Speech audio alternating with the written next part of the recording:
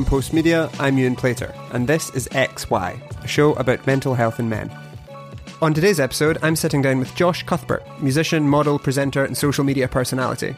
I'd never met Josh before and only really known him through his music in the band Union J, but he came to the studio with an incredible openness. It was the first time he's spoken about a lot of the issues he's faced, and as with anyone opening up for the first time, I can only say thank you. As always, today's episode is not to be taken as advice. This is just a conversation between two people. If you are looking for some more support, I've left the information of some great resources in the show notes, including those of Time to Change, and I wanted to draw attention to their Ask Twice campaign.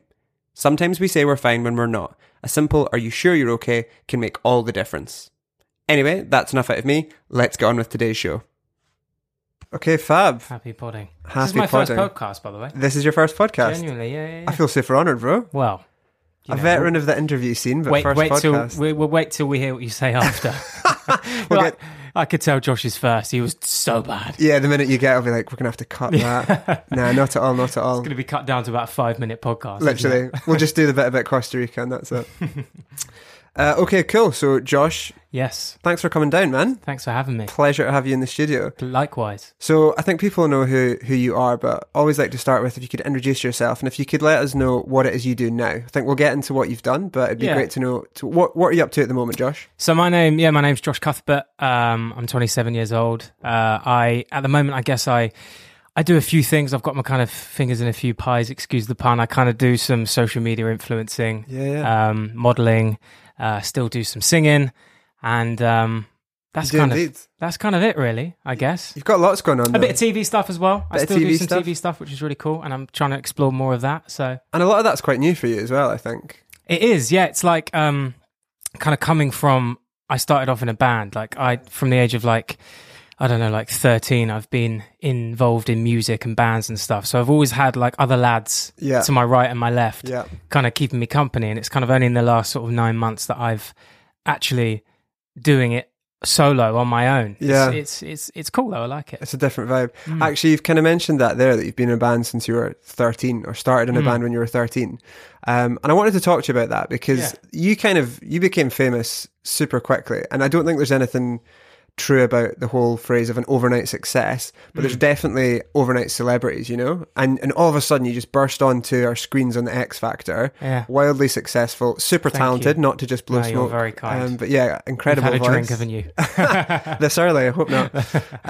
But yeah, your age is one of those things I actually wanted to talk about because that's a lot of attention at such a young age. And how did that feel at the time?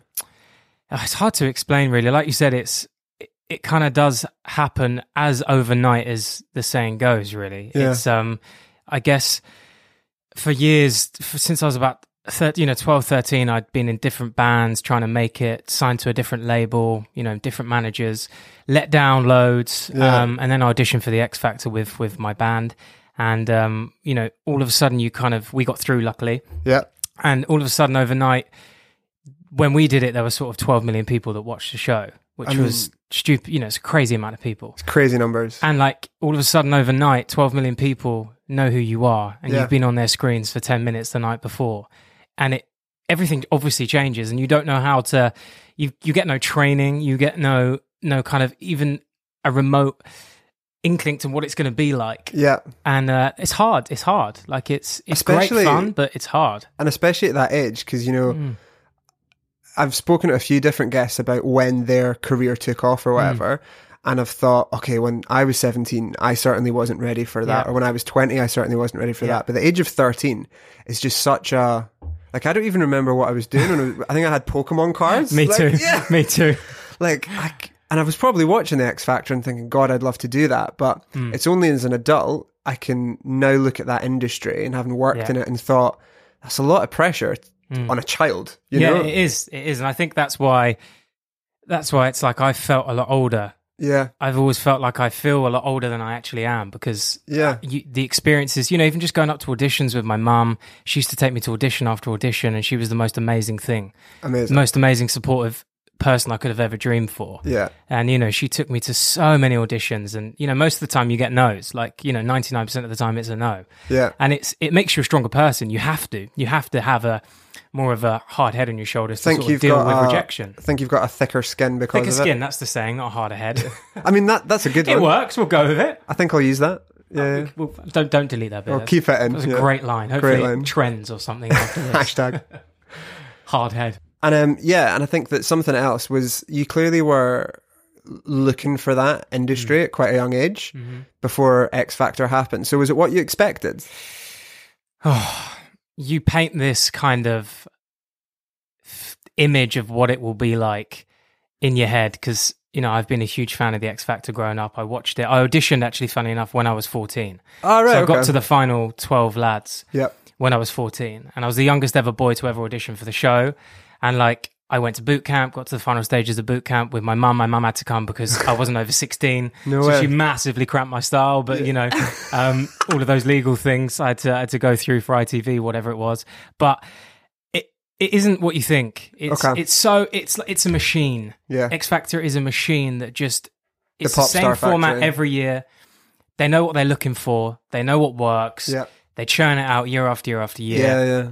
And they hope that they can get some success from it. And, like, that's, you know, if you're lucky enough to have success, most people that do it, even if they get to the final 12, which is the live shows, you can kind of count on two hands people that have been successful from it. And, you know, it's hard. Like, it's hard work. I think it's one of those things that you kind of just presume that if you're in the final 12 in live shows, you're probably going to get a single out of it, you know? Like, you'll probably do a thing, but it's very forgettable, you know? I think that industry as a whole will drop you as quickly as it picks you up. Massively. You don't really think of...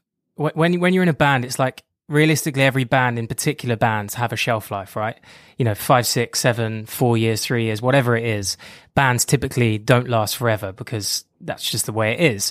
It's harder to reinvent yourself as a band than it is a solo artist, right? So you can't kind of change with the times as much. Okay. But we knew that, and you know that when you're going into it, but when you're in it, you never think it's going to end. So when it did end, and it kind of, when we got that phone call kind of 5 years after the X Factor, like, I've skipped 5 years now, but 5 years comes, and then you get a phone call kind of saying, like, Sony are dropping you. Yeah. Your whole world just collapses, and it's really hard to kind of, like... And how did you feel at that time when it all kind of started to fall apart? Horrible. Yeah. So it was around the January, so we released a single, I can remember it was about 2015, I think, or 2014. I can't remember off the top of my head, but it was the November time we released a single. It was our last, it ended up being our last single under Sony, because we signed to Sony after X Factor. And we released that single. It went to midweek number 1, and we were beaten by Mr. Ed Sheeran to number 1 spot, which is, you know, I'm sure most people it's a graceful know second who that place. guy is, right? Like, he's quite a talented, successful, very rich man. Yeah. And he smashed it. Like, obviously, it's Ed Sheeran. So, like, we were gutted, and Ed Sheeran beat us to number 1. We had number 2. And, like, funnily enough, we had a show that night, and Ed Sheeran was performing on the same show as us. And he knocked on the door in our dressing room and was like, "Lads, I'm so sorry." Like, because, you know, he was honest. He was like, "I know how much more and number 1 would have meant to you guys than me." Yeah. But it kind of, when you say it like that, it sounds like, oh, big-headed, but he meant it in a really genuine, I don't really, having a number 1 for me doesn't make a difference, whereas you guys would make a massive difference. Yeah. You know, for me right now to sit there and say, I've had a number 1 single would be the best thing in the world, right? Yeah, but I still had a number 2, which is great. But anyway, but going back to that, it's like, so that was in the November. Yeah. Things were amazing. We were buzzing. We were really happy. You know, I've never been happier in my life. I just met my wife to be, Chloe, at the time. Amazing. Life was great. We get to January. So what, 2.5, 3 months later, we get to January. I go to LA with Chloe for like a month in between singles, just to have a little rest, just to have a holiday. Yeah. And I get a call from my manager when I'm in LA. This is 3 months after meeting Chloe, 3 months after our singles just done really well. Basically saying, Sony are dropping you. And I've kind of gone from right up here, feeling on top of the world, to just having that completely swept from underneath me. Everything taken away. Everything. It's essentially like, basically they're saying you don't have a job anymore, right? Because a record fired. label, a record label is like your way of releasing music. It's they pay you, they give you an annual allowance and all that stuff. You know, it's essentially, we're your employed job. by Sony, right? So and that really hit me really hard. Like, what did you go through afterwards? I just met Chloe at the time, my wife right now. So I guess I had her, and I still had the kind of honeymoon period that we were in to kind of keep me maybe distracted. But I think it hit me properly like a year later, because we still had a load of gigs booked in, really good gigs. Okay.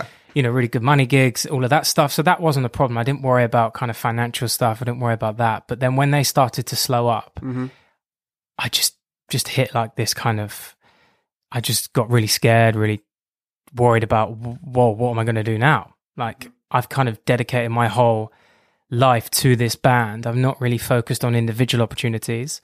I've turned down a lot of individual things for the band. And like that feeling of kind of feeling alone, because Sony aren't there. Like, no one's there to ask how you are. Managements aren't there to say, how are you feeling? There's no one there. It's almost like all of a sudden you have this, for 4 years of your life, I had this huge people working with us that you could call up, from PR people to managers, to tour managers, to your day-to-day manager. You had a huge support structure, a huge network. Yeah. So you feel like you feel great, like you feel supported, and then none of them are there anymore because they go on to the next thing. Of course, they go on to the next band, the next artist, whatever it is. And what did that come to life as for you? Because if you're saying you hit rock bottom, how did that manifest in your life for you?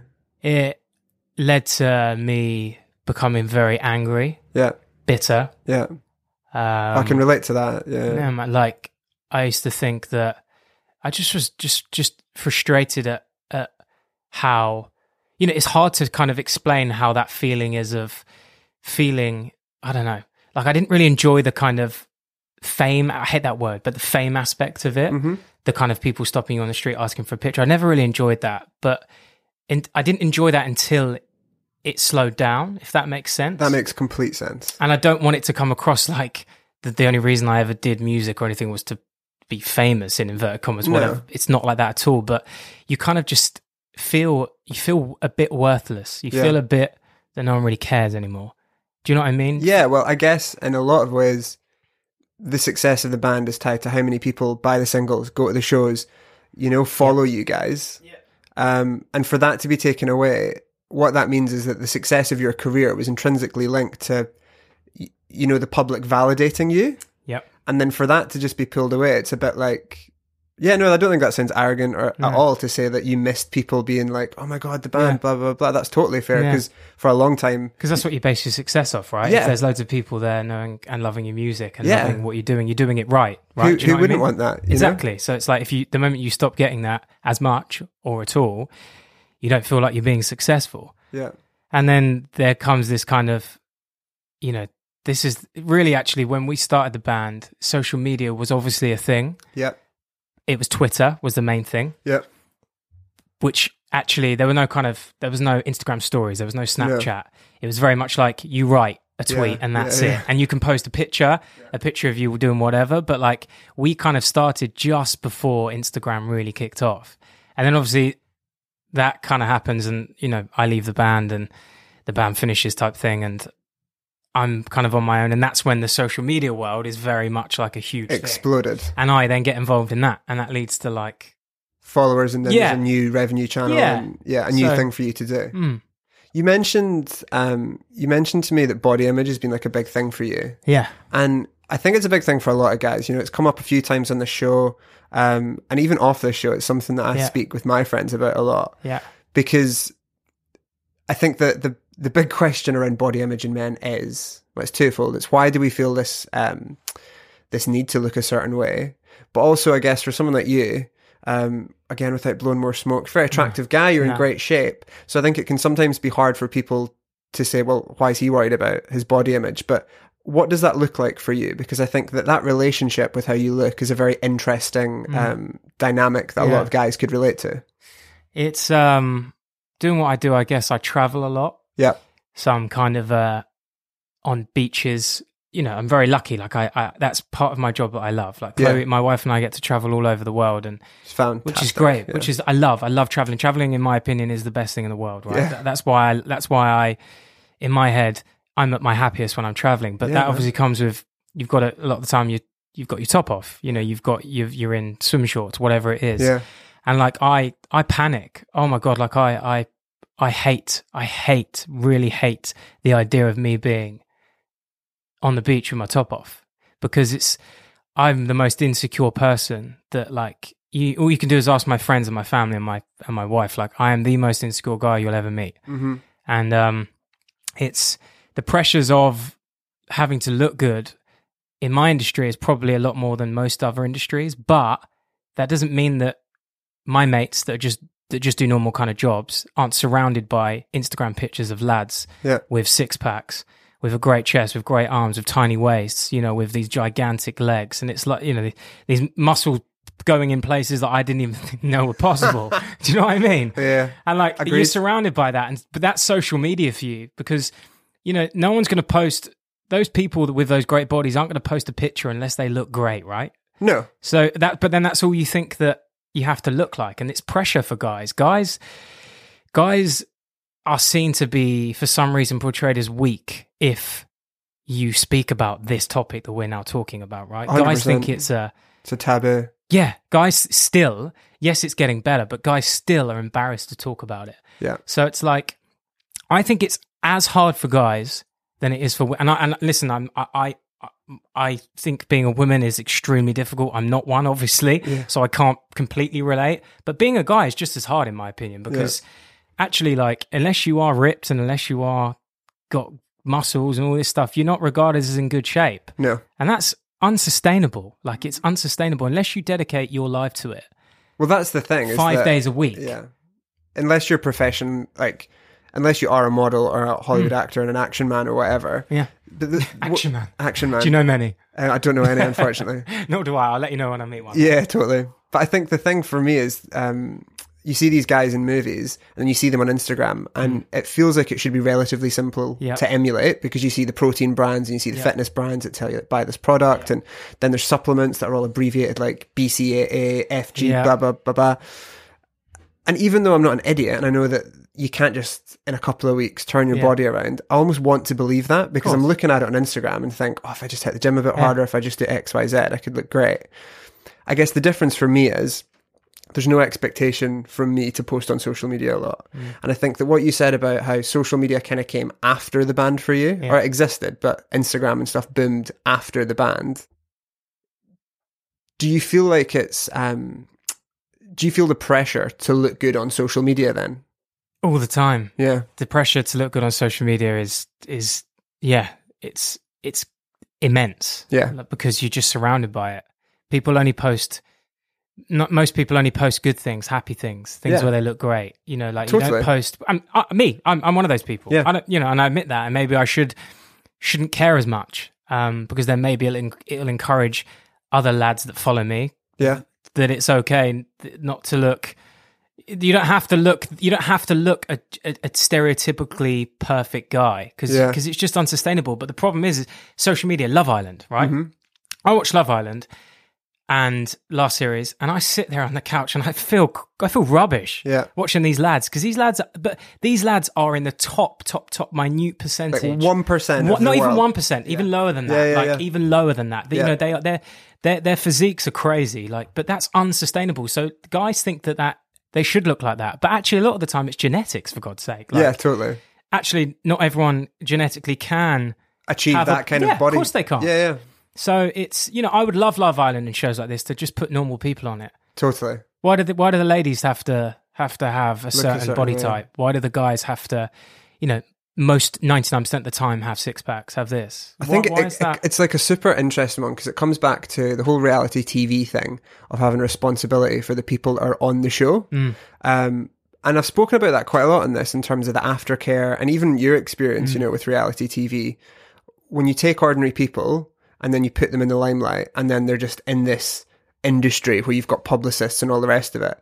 But the other side of that, as you've just said there, is, are these shows representative of the population? Because they're not. And as you say, you watch Love Island, you've got this set of superhumans, you know, like all the women are gorgeous by traditional standards, all the guys are ripped and like handsome by traditional standards. And then I'm the same as you, sitting at home going, I don't look like that. Maybe I should hit the gym a bit more. Maybe I'd be happier. I'm sat there with my McFlurry thinking, God damn it, Josh, put it down. Done it again. Yeah. I've got my Indian. Yeah. I'm not a McFlurry guy, but I've got my Indian round there we go. Poppadoms. Totally. Got the chutney out. And and that's, I wouldn't go as far as to say it's damaging to me, but it certainly just sets an expectation that I should have. Yeah. Where do you think that started? Where do you think this engine of wanting to create this male body image came from? Because I don't expect you to have the solutions, but it's a really interesting, like, why are we doing that? If people don't want to see it, then... I don't know. It's a tough one, isn't it? It's a really tough one. I don't know. Because if we didn't want to see it, they wouldn't make it. That's the thing. Yeah, because, always guys like looking at good-looking women, and women like looking at good-looking guys on telly, and and guys like whatever your sexuality is and all that stuff.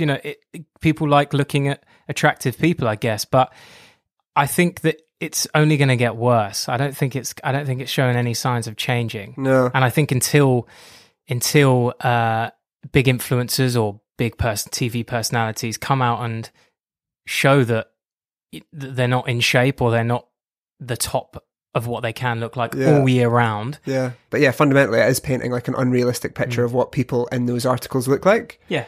I think as well that there's something to be said about, I mean, maybe it is brave to chat about your mental health as a man, or maybe it's just that should be the new norm. Yeah. But something that I've kind of said to all of the guys that have come on this show is that I'm really grateful for their honesty and transparency. And it's not been something that you've spoken about before. Yeah. And I guess what's kind of prompted you to talk about it now? Just because it's got quite bad. For you? Yeah. Yeah, being honest, like it's, things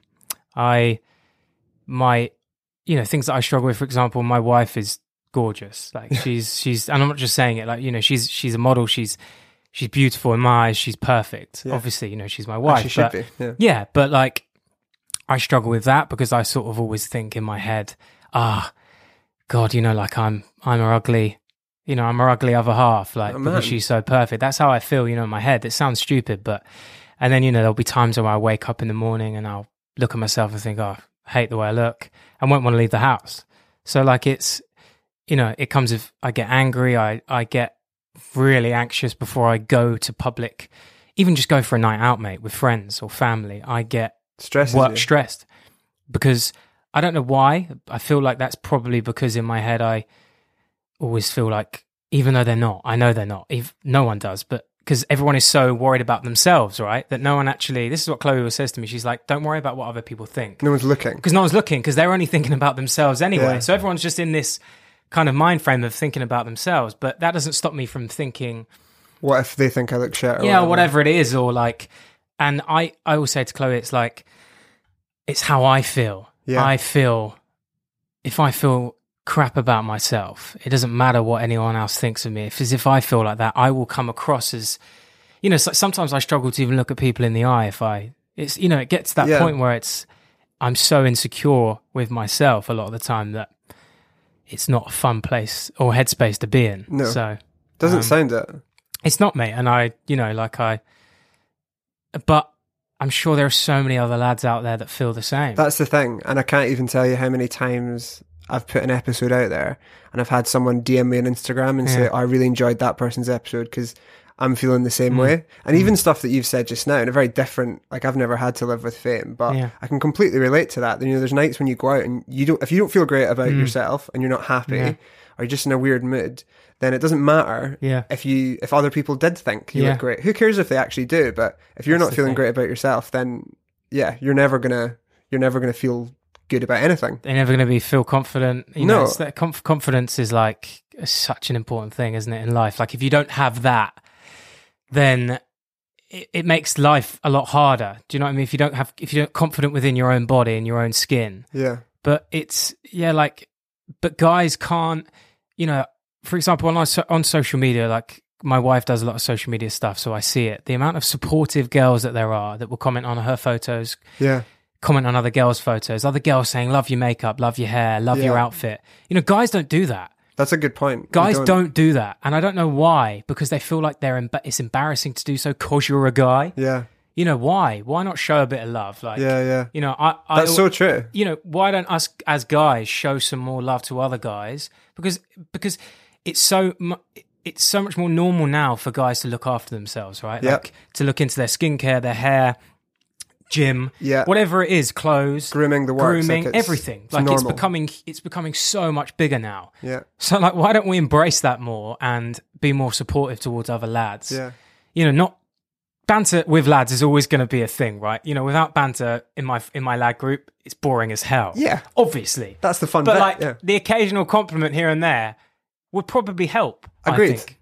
And I think you're right as well, insofar as maybe it's just the way that we've been trained as men, but I would totally do that. I'd scroll past, say, like your image on Instagram and say I thought you had like a sick pair of trainers on or whatever. I would just think it, you know, I'd just be like, oh, they're cool. Yeah. And then I'd keep on scrolling. I would never think to actually comment and compliment you and say, oh, well done or whatever. You know, it's not really in the wheelhouse of skills that I think guys have. It's true, but like I think it would make a big, you know, whenever it's the thing, I always go out of my way when my mates come on for nights out, like, you know, they're a normal group of lads, just a normal, you know, we all like, I'm just like me, very normal, love my football, typical boy. Like, do you know what I mean? Typical boy things that I like, typical lad things. It's not too complicated. No, just basic lad. Like, that's all I am. And you know, I know all my mates care about what they wear. Like, I know they go out of their way to try and find nice outfits. Sure. Of course they do.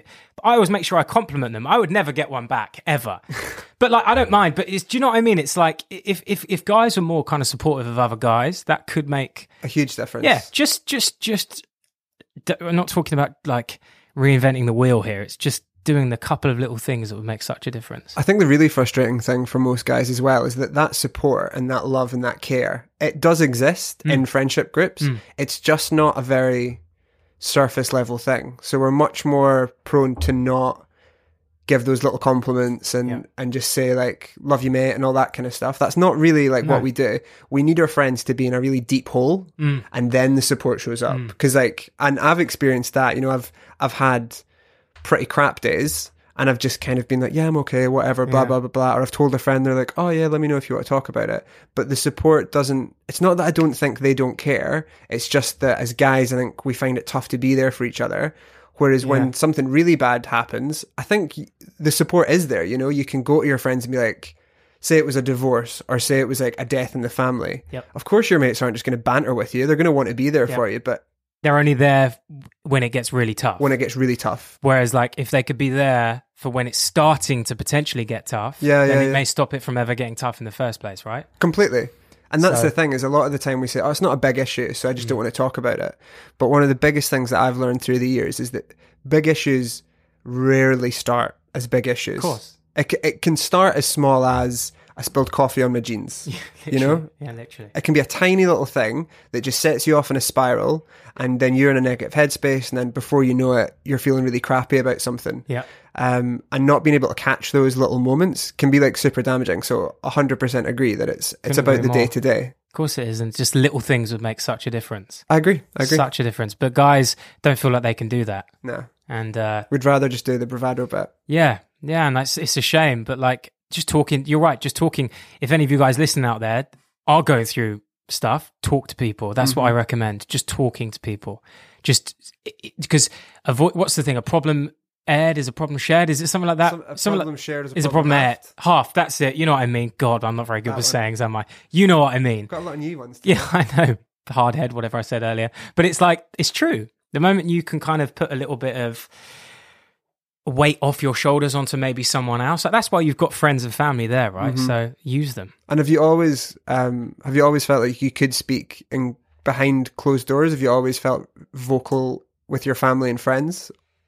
Only in the last few months. Yeah. And before that, you just felt like you before needed that, to I just used to. Before that, I used to just take everything out on Chloe. Yeah. And like, that was really hard for her at times. Of course. Because, you know, she would have to deal with my lows, and like, you know, that I know that's part of being husband and wife, and being I know that's part of the responsibility that comes with it, but I did and still do put a lot more pressure on her than maybe I should do. Yeah.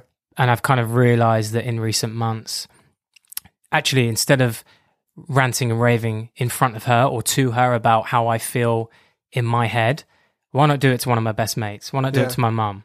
Because it's like, she then doesn't feel like she's walking on eggshells all the time. Yeah.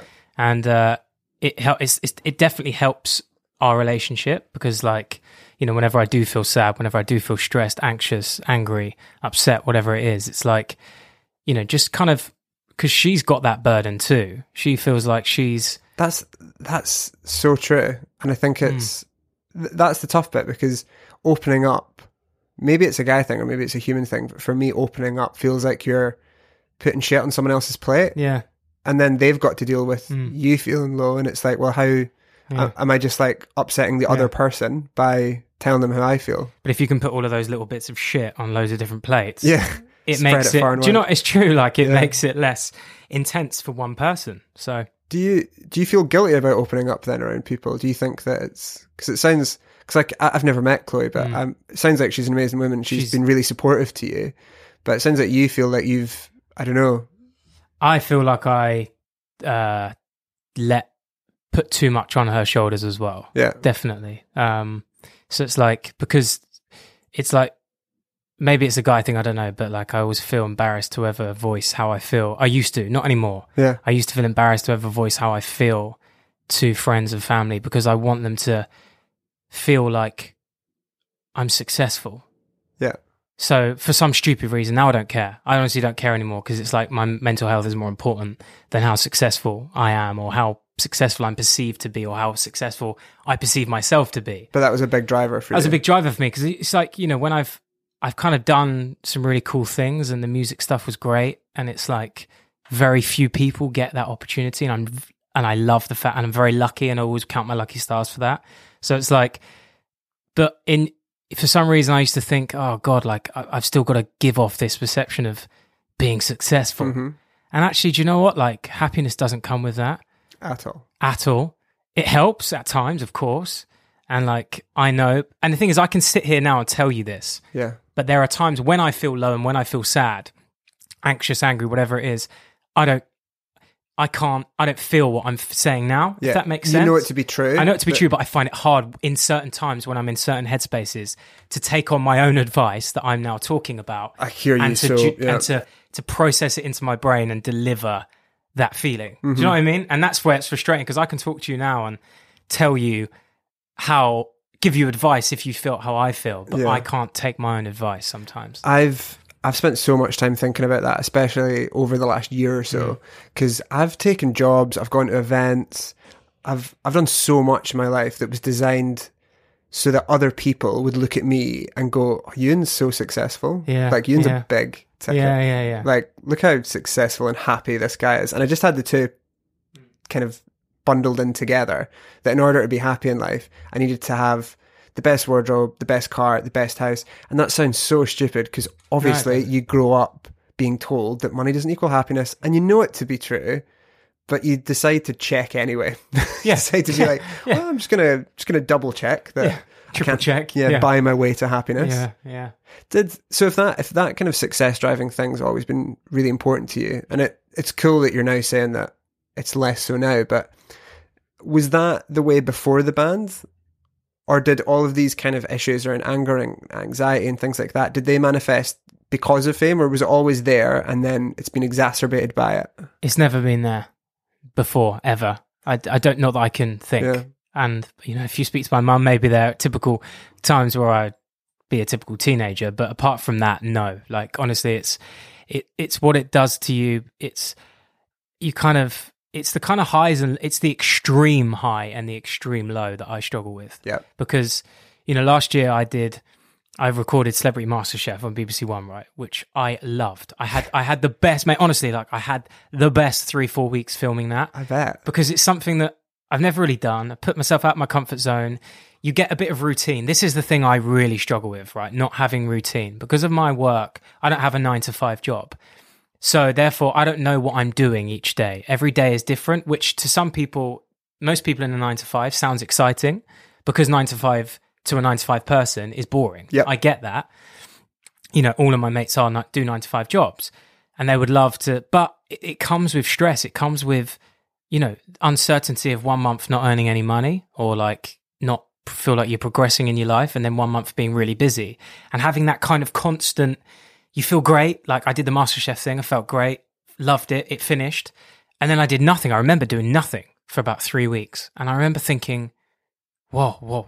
Like, yeah, I just would sit on my sofa panicking and thinking, oh my God, I'm not doing anything. Like, I'm rubbish. I'm a failure. Like, and you just feel, you think things like that. But in my industry, it's impossible to be busy all the time.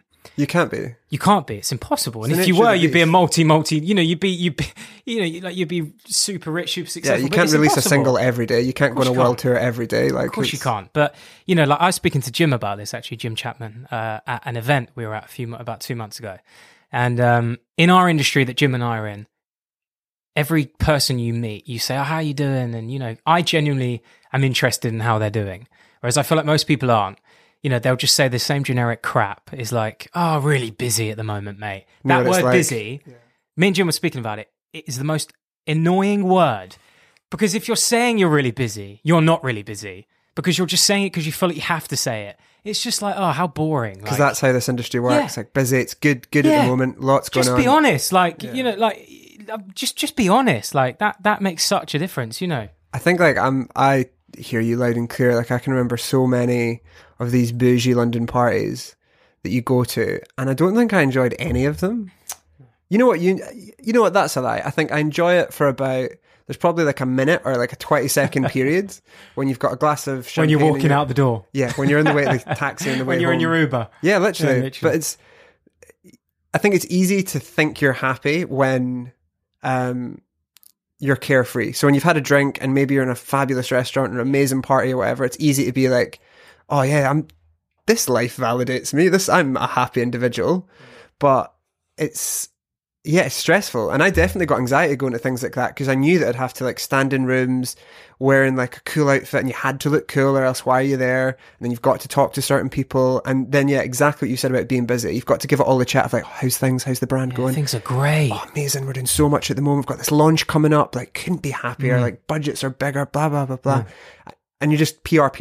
Like, you're PRing yourself, you're PRing, if you work for a company, you're doing that. And it's all just about networking in inverted commas. And it's just not fun. And for me, the more that I did that, and the more that became like a central feature of my career, and this sounds such a wanky thing to say, and I'm just kind of trusting that you believe me, it's true, but the more that kind of shit happened, the more I enjoyed sitting with my wife and my beagle in my pants, eating ice cream, watching Netflix. Amen, brother. Literally, Amen. Going down pub with like my best mate having a pint. Yeah. I value that so infinitely more now than I did 3 years ago when I was still this like arrogant little shit who was just so desperate to be like successful and to be accepted, right? To feel like you fit in with completely the cool crowd. And you'd look at that industry and be like, why am I at the center of that? Like, why am I running the show over there? And then you get, not that I ever ran the show, not that I was ever at the center of it, but you get closer to it and you're like, shit, I don't think I give a fuck about this. Yeah, it's so true. It's a tough one. It's really tough. You've hit the nail on the head. It's literally how I feel.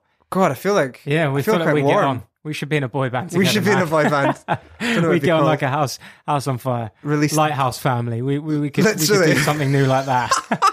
Single coming this Christmas. Literally. Oh man. I think like we've actually spoken about pretty much I actually wanted to get through. Yeah. I guess like there's a couple more things I wanted to touch on. Of course. With mental health being such a pronounced issue for men and male suicide being such a pronounced issue for men, what do you think that the kind of the next few years should look like? What could we do today moving forward with guys that would move things along? I think on television and things like that, there should there's Loose Women on ITV every day. Why can't there be something about men sometimes? Why can't there be a panel of guys going on there and talking about guy things? Yeah. Loose men. What? I don't know. I'm just using that as an example. I think that I've never thought of some like why aren't there a daytime talk show where guys are vulnerable with each other? Guy things. Yeah. And if guys are at work, they can record it and go home and watch it, and it's a great point. Not just about I love football, right? I always watch. I sit there on Saturdays and Sundays watching Gillette Soccer Saturday and Sky Sports and all that stuff, listening to what all these guys talk about football. Why aren't there things where guys talk about how guys actually feel? Yeah. How they feel on day to day. Yeah, guys shows, inverted commas, they're always rooted in like a something else. Yeah, you're right. It's always like sports or entertainment or cars. Or manly things, right? Or manly things. It's never just about guys. It's never about fashion. It's never about what they wear. It's never about how they feel.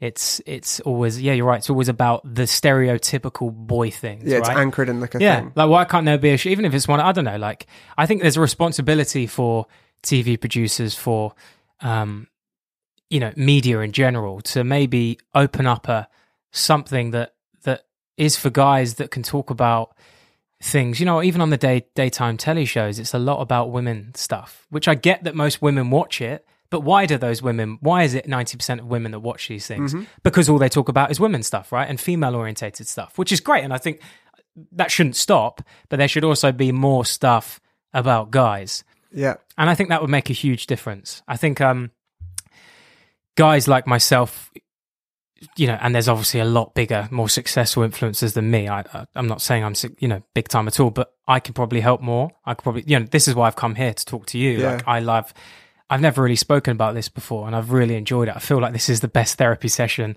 I could ever have. Genuinely. Mate, like, tell me about it. It's lovely just chatting, yeah. And maybe more stuff like this that we do could help guys. But I think there's loads of stuff we can do. But when you're touching on the suicidal thing, like it's a problem. Mm-hmm. And there's not enough being done. Yeah, like that Mike guy from Love Island. And I can relate to how he probably felt at time. I've got myself into headspaces where at that moment in time I could have done something stupid. Mm-hmm. Like, and I'm not just saying that for attention or a cry for help.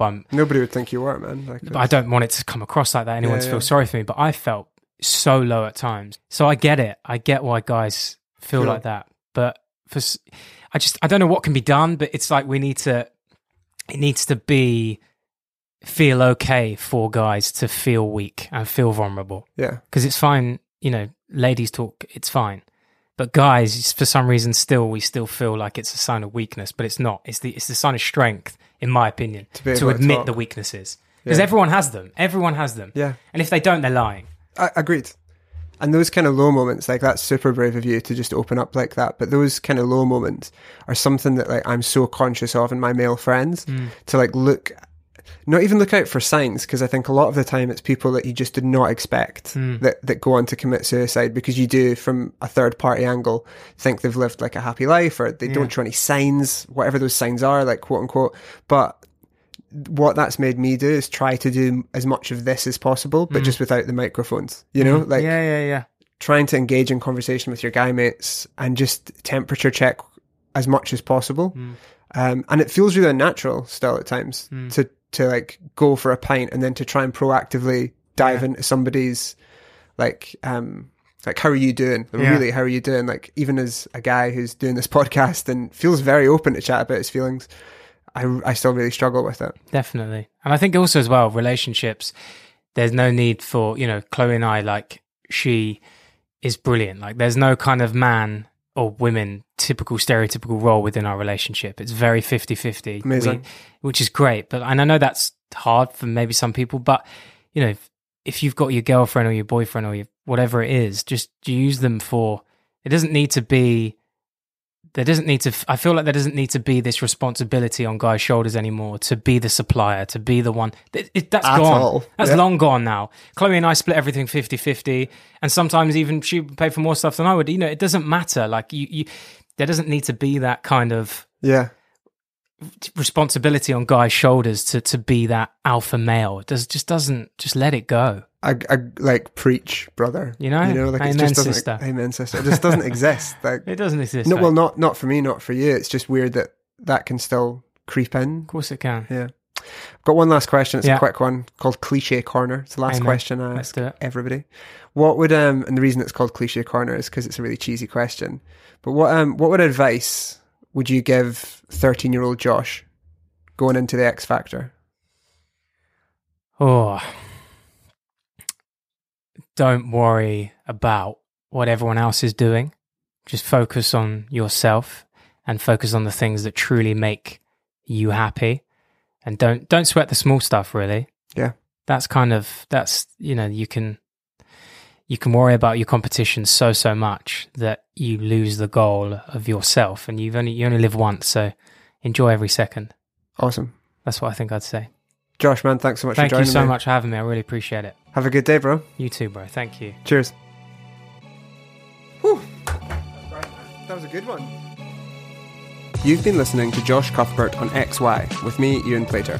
Thanks so much once again for coming to check out the show, and I look forward to welcoming you back next week. Bye for now.